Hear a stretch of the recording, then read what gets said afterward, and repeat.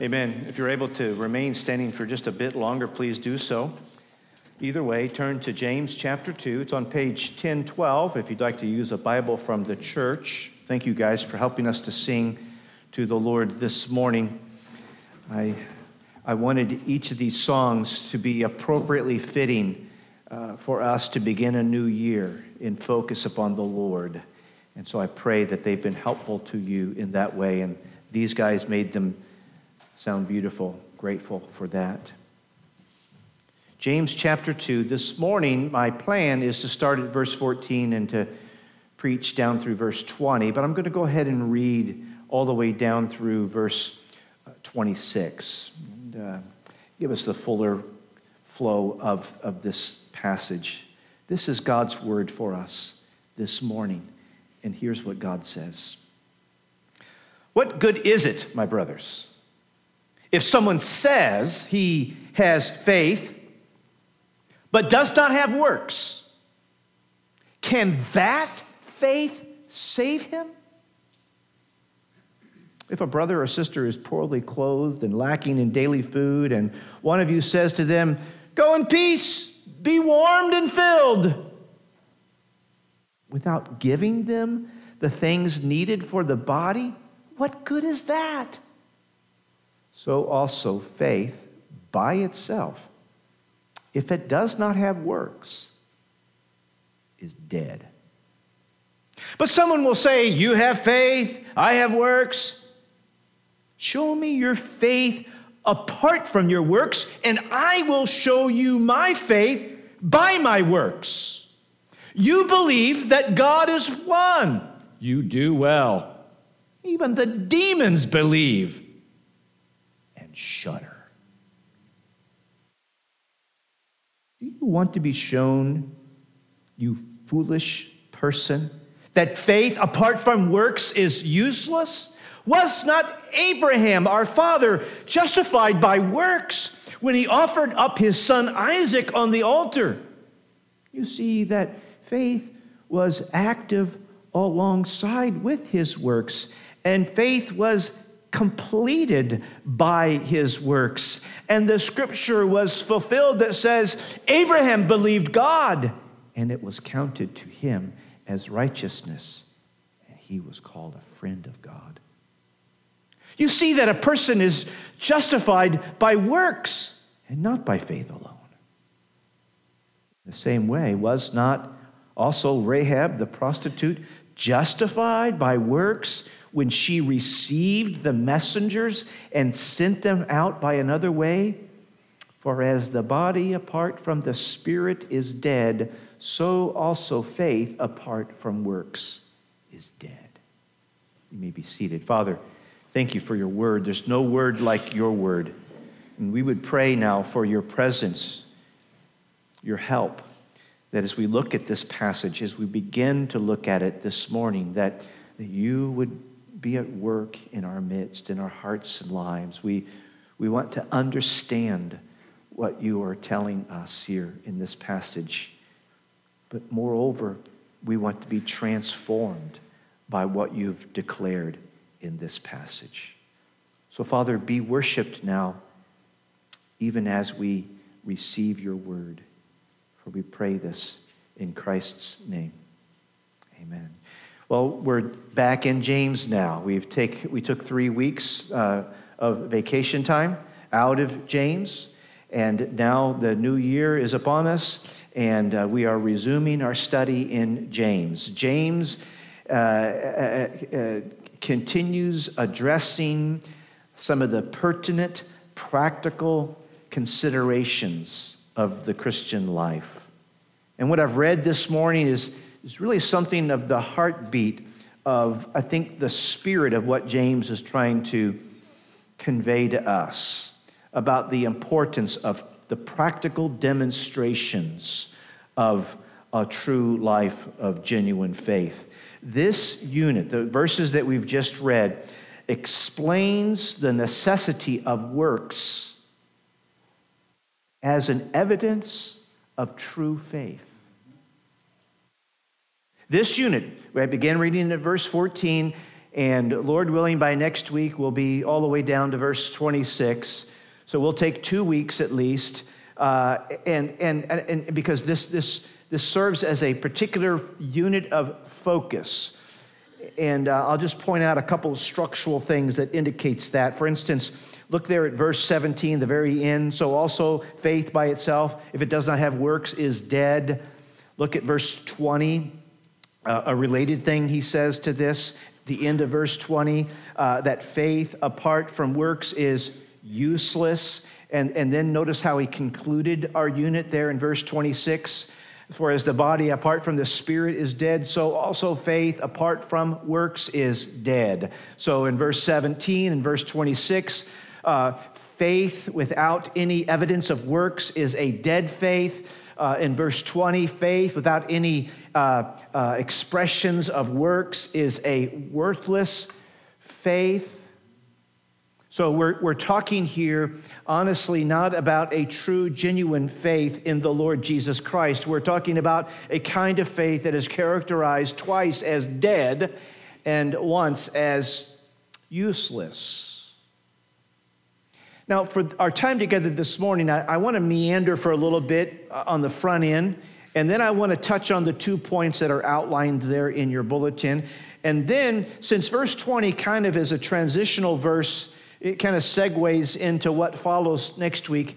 So after I touch on the 2 points, I want to kind of meander a bit more by pulling some of the things that the Apostle Paul says about these related issues. And then we'll try to wrap up our time this morning. Because on the surface, as we have just read what James has just said about faith and about works, at first glance, there seems to be some conflict between the Apostle Paul and the Apostle James.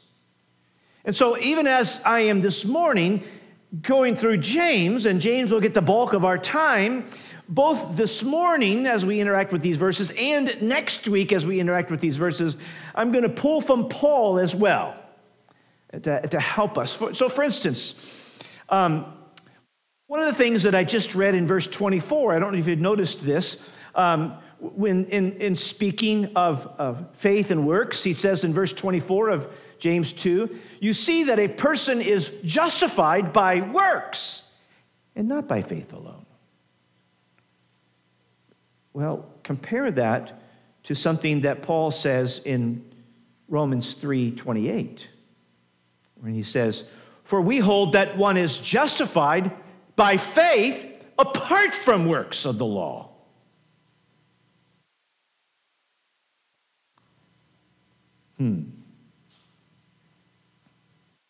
Feels like a contradiction, doesn't it? Feels like Paul and James are at odds with each other. But what I'm going to suggest to you this morning, what we're going to come back and re-suggest to you next week, is that as we take a careful look at James in light of Paul, and vice versa, Paul in light of James, we will find not a contradiction, but we will find an important clarification between the relationship of faith and works. Now, to do that, though, we have to really lean in closely to both what Paul and to what James are saying. We can't be sloppy. We can't be broad and generic. We have to be, well, as James and Paul are, we have to be careful and precise. And that's what he does exactly in verse 14 as he opens us up on this topic, this unit of thought about the role and the relationship between faith and works. Look at verse 14 again. What good is it, my brothers, if someone, and here's our first thing we have to really carefully pay attention to, if someone says he has faith but does not have works, can that faith save him?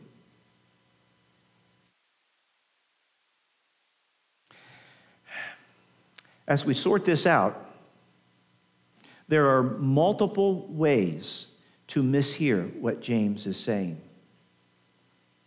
There are multiple ways for you to mishear what I say James is saying, and there's multiple ways that I could missay what James is saying. So I know this is New Year's Day morning, and there's maybe a bit of brain fog still kind of circulating around. But James is very precise and careful in his wordings, and so we're going to have to be very careful and precise in our hearing and in our understanding of what James is saying. James does not acknowledge that the person in this scenario truly has faith. Only that he claims or says that he has faith. Now, I've got probably more than I can say in this time together, but I got to illustrate this. Many of you know Helen and Harvey Marchbanks. They were so dear to us and in our church, but on the occasion of Helen's 63rd birthday, I renewed their 50th wedding anniversary vows. Now, you do the math. How old was she when she got married? She was 13 years old. And one Saturday afternoon in October, Helen and Harvey went to a justice of the peace in northeast Arkansas to get married. Helen's mom and dad were busy harvesting the cotton crop, and so they couldn't go. But Harvey's dad went, and Harvey's dad told them, now, I'm here to tell you I'm a Christian, and I'm not going to lie for the two of you all. On the marriage certificate, Harvey wrote down that he was 18, and he really was 18. On the marriage certificate, Helen wrote down that she was 18, and she wasn't 18, she was 13. So, by the way, I told them that they weren't legally married. They've been living in sin all this time. But anyway, but the justices of the peace looked at Helen and said, "Young lady, are you sure you're 18? And she said, "Yes, sir, I am." He looked at Harvey's dad and said, "Sir, is that lady 18? And he said, "She claims to be." We're dealing with a claim here. The guy that James is describing claims to have faith in Jesus Christ. That's key. James is not questioning the saving value of genuine faith in Jesus. He is questioning, however, the saving value of a self-declared faith. James is helping us tremendously, not contradicting what Paul is saying, but clarifying what Paul teaches us, clarifying what true faith consists of. James is not disputing for one moment if faith has saving value. He is disputing that faith that a person merely claims to have, irrespective of outward evidences, has any saving value. So that's what we're talking about. We're talking about, does a claim to faith, does a claim to possess faith constitute the true possession of faith? And there's 2 points I want to touch on just briefly by this. They're in your insert, if that's helpful to follow along. And these 2 points coincide with verses 15 and 16. That's the first point. And then verses 17, 18, and 19. That'll be the second point. A faith that does not show is dead. That's the conclusion he reaches in verse 17. He'll pick it up again in verse 26. But then the conclusion he reaches in verse 20 is a faith that does not show is useless.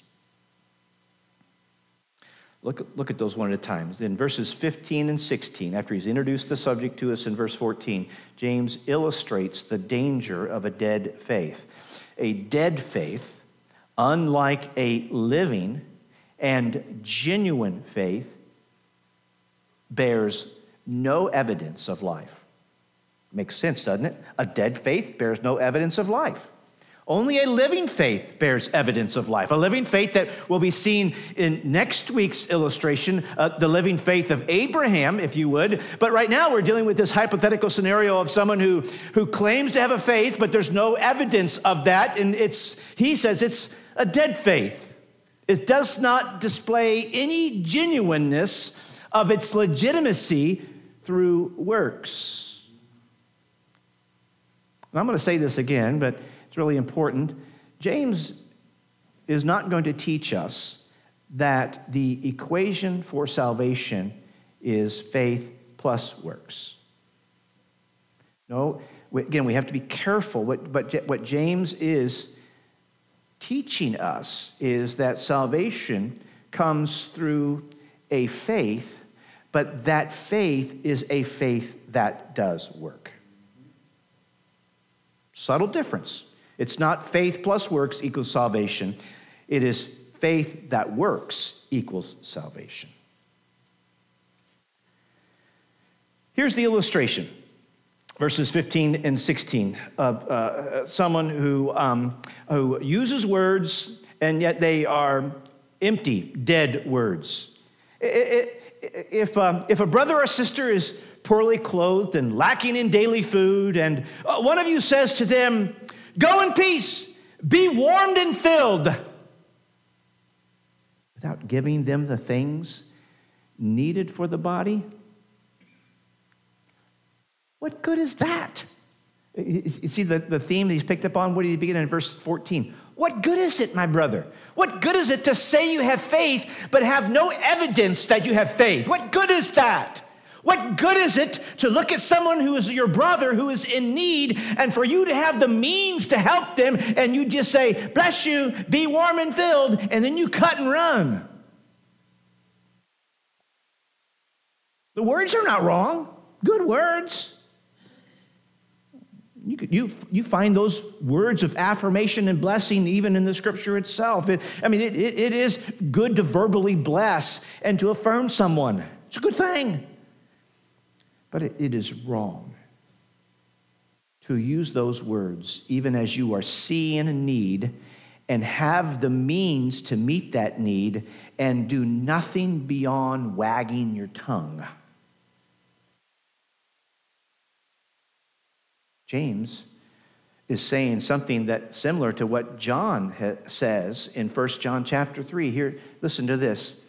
"But if anyone has the world's goods and sees his brother in need, yet closes his heart against him, how does God's love abide in him?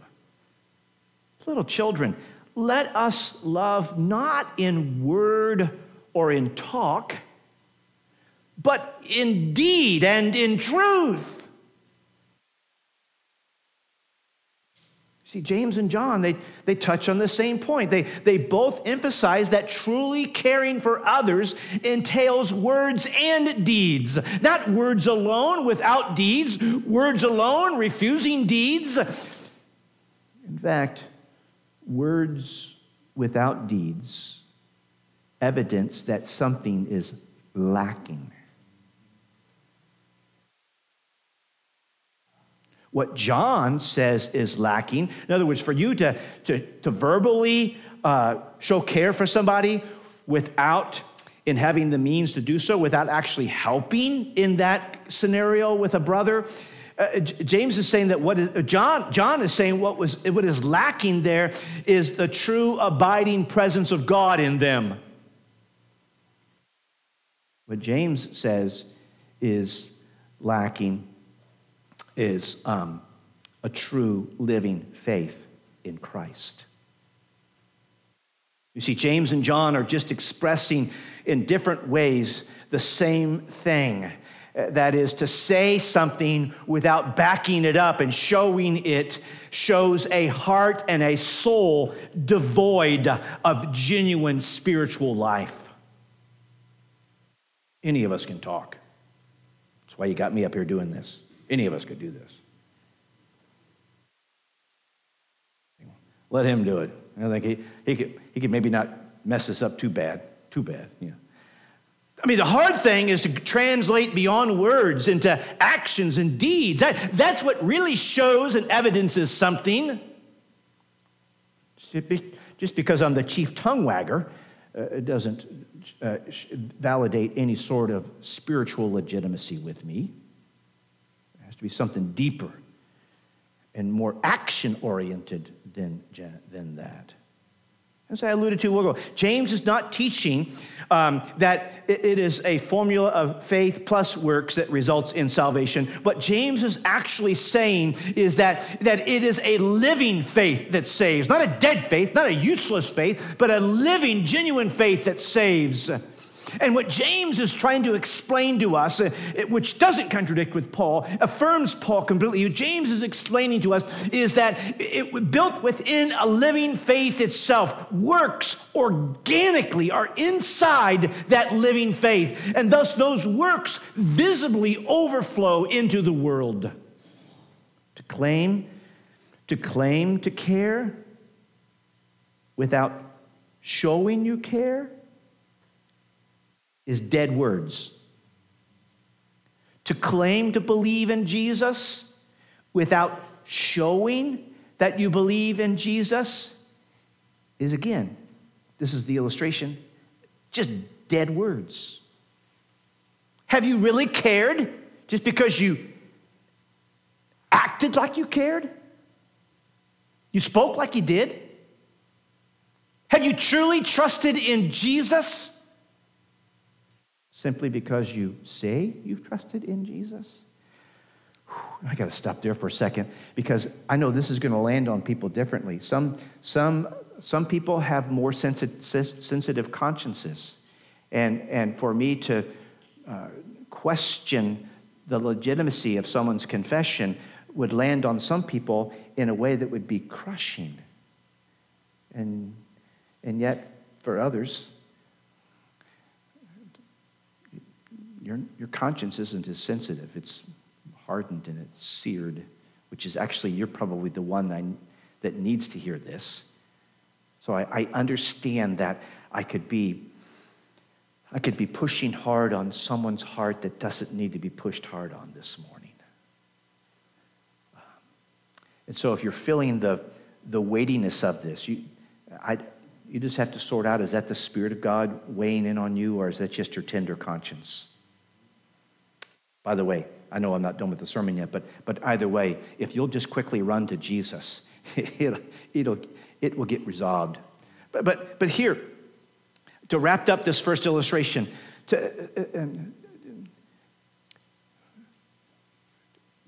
James is basically saying it is bogus. He doesn't use the word bogus. That's my rendition, but it is bogus to say we believe in Jesus, but that belief in Jesus has no practical shaping implications for how you live your life. It's a dead faith as opposed to a saving faith. Second point I want to make. A faith that does not show is dead. A faith that does not show is useless. That's the conclusion he'll reach when he gets finally to verse 20. Now, here in starting in verse 18, verse 18, James moves from his first point by way of illustration to his second point, which is to kind of counter an objection, a hypothetical or a possible scenario of an objector, if you would. So he says there in verse 18, but someone will say, you have faith, I have works. Now, it's hard to probably perfectly decipher what the dynamic is on that statement, but I think it's correct that most of our translations have that statement, you have faith, I have works, in parentheses, because that's probably the quote that he's raising, that of this hypothetical objection. And yet by the time James is done with countering this hypothetical objection, I think really what he's attempting to do in verse 18 is he's trying to dismantle the notion that faith and works are just two unrelated, separated issues.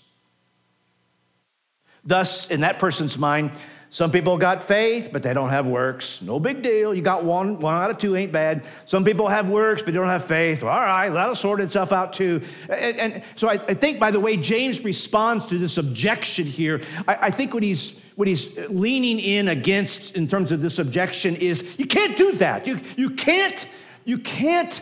While faith and works are distinguishable, they are inseparable from each other. Because here's what he says about that as he continues on. But you will say, you have faith, I have works. This is what he's now going back to, what his response is. Show me your faith apart from your works. You say you have faith, I can't see it. I'm in the Secret Service. Oh, okay, yeah. Show me your faith apart from your works, and I will show you my faith by my works. A dead faith, going back to what he concluded in verse 17, a dead faith has no works to show. Okay? There's no life there. You say you believe in Jesus, there's no evidence of that. Because you're still just the same old Joe, living and loving in the same old way. All you got is some say, and you got no show. What James is saying, I'll show you, I'll back up my say by my show. Now look, I am not Lord over anybody's heart. I don't even want to be Lord over my own heart. Because every time I do, it just doesn't turn out well. So there's a plethora of people that float around this universe, particularly in North America, where it doesn't really cost us much to name the name of Jesus. And they claim they believe in Jesus. They claim that they prayed a prayer, they walked an aisle, they got baptized, and any host of religious kind of stunts and shenanigans, and yet there is no measurable, alterable change in them. And ultimately, I can't sort that out. But what we can say is James, and before we finish, Paul and John and every other apostolic writer, looking at a person who says they're a Christian, who has no evidence that they're a Christian, they would just say, and this is a Greek phrase, huh? Spent 7 years studying Greek just to be able to recite that for you.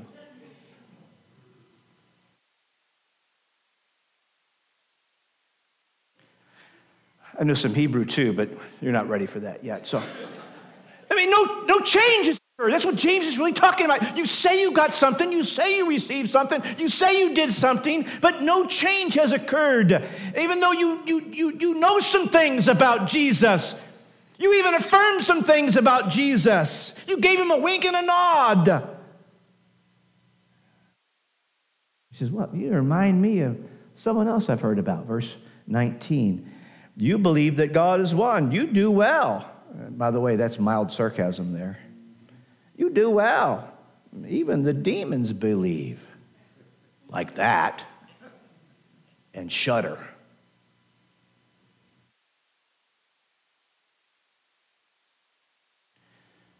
No, it is important to believe true things. But it is important that our faith consists of more than believing true things.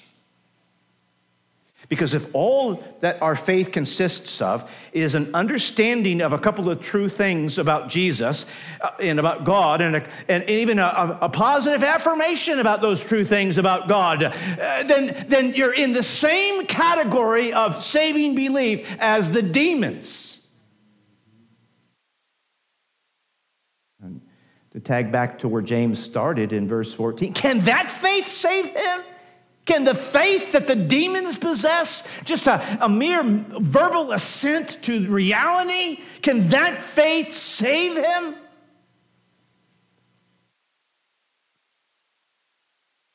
For while they understand these things about God are true, They have no love for what they know is true.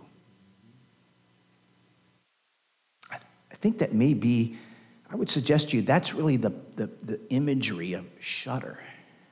If I was to say, hey, for coming to church this morning, I've gotten you taken care of for lunch. Immediately after lunch, after the sermon, we're going to move into the fellowship hall, and I've made liver and onions for everybody. Oh, get out. No. Oh, my goodness. Yeah. Anyway, so that illustration doesn't work for you. But anyway, but for most of us, what do you do? What do you do over the threat of liver and onions? You shudder. I know it's high in iron. I get that, You dislike it. You dislike the taste of it. You bristle at it. You dread the thought of it.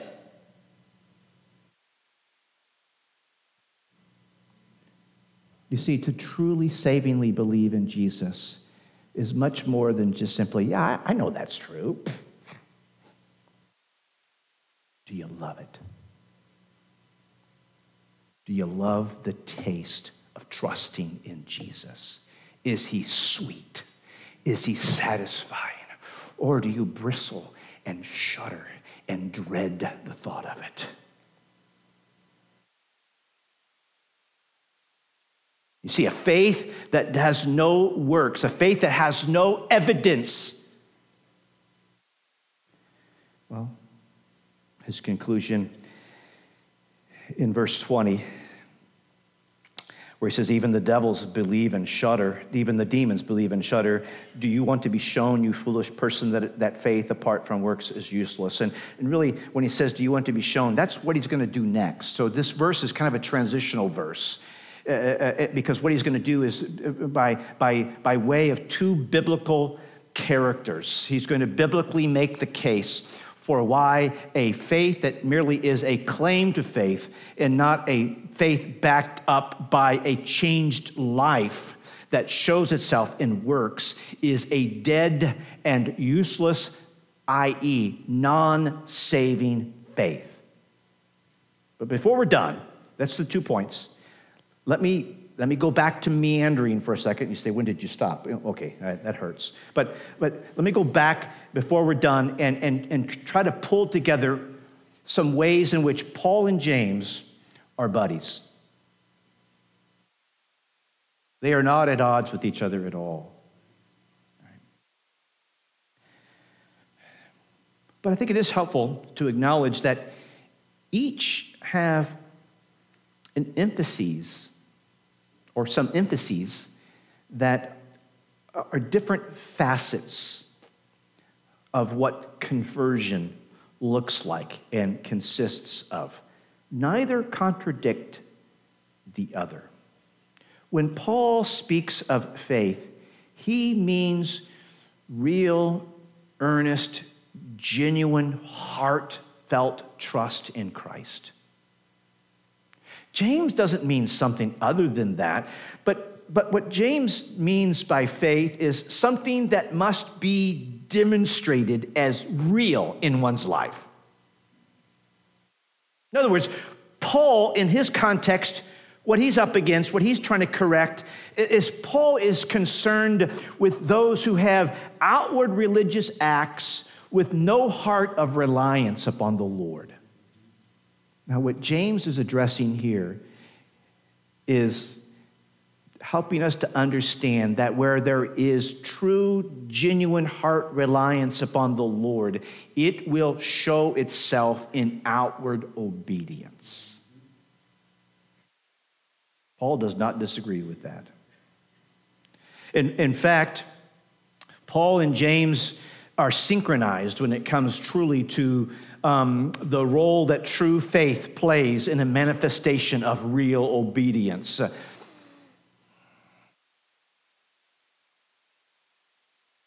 It was in January of 1981. January of 1980. Just feels like 1981. It was so quick. It was in January of 1980 that I read, at least in my own memory for the first time, Ephesians 2:8 and 9. Ephesians 2:8-9 says, "For by grace you have been saved through faith."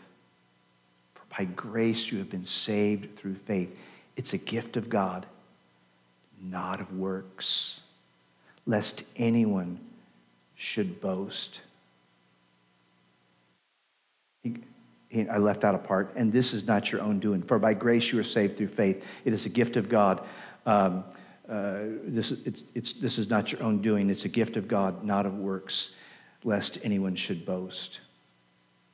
And that was the moment that the Lord used in my life to wake me up to the fact that for me to live in right relationship with a holy God, that would come not through the works that I would do, but that would come through relying upon the work that Jesus has done at the cross.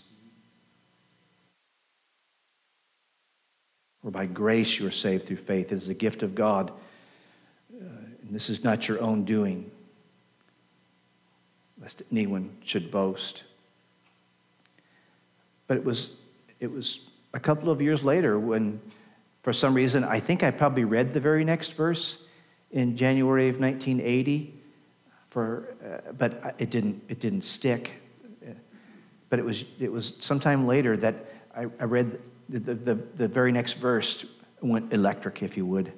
The very next verse, even though verses 8 and 9 say, "For by grace you have been saved through faith, and this is not your own doing. It's a gift from God, not a result of work, so that no one should boast." But what does verse 10 say? "For we are his workmanship, created in Christ Jesus, to do good works, which God has prepared beforehand that we should walk in them." Do you see what Paul is saying? He's not disagreeing with James. James says that if you say you have faith, you need to demonstrate that by your works. So what Paul is saying is that if you have genuinely been saved by grace through faith, that will evidence itself in works. Or let me put it this way. Salvation does not result from works, but salvation does result in works. A claim to knowing Jesus that does not result in the evidence of knowing Jesus is a life that does not know Jesus. And James would, as we conclude, James would say in verse 20 again, "Do you want to be shown, you foolish person?"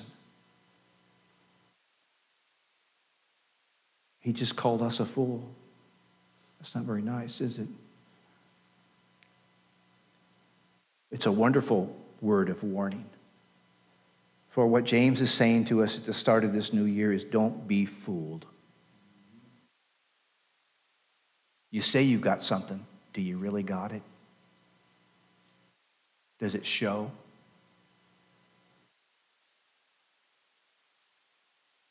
You say, well, what should I do? Do I got it or do I don't got it? I think I got it. I say I got it. Someone else said I got it. Even the preacher said I got it. I don't know if I got it or not. What should I do? All who verbally claim to believe in Jesus, who actually show no or little evidence of faith in Jesus, no love for others, no obedience to the Lord, no works of service, what should you do?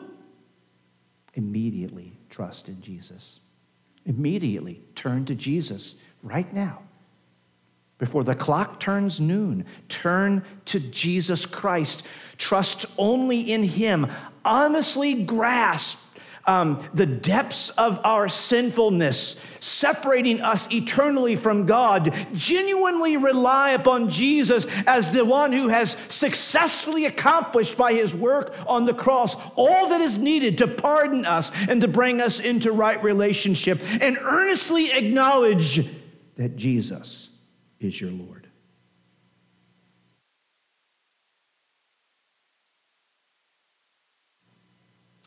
It seems that the hardest person to come to Christ is one who says he already has come to Christ, but has no fruit. No fruit of love, no fruit of works, no fruit of obedience. no change in life to show it. And what James is saying is, even though you say it, when you don't show it, you don't possess it. Turn to Christ. Father, thank you for your word. Thank you for what your word says to us and teaches us. Thank you for how your word speaks to us. Thank you for the presence of your Spirit to help us.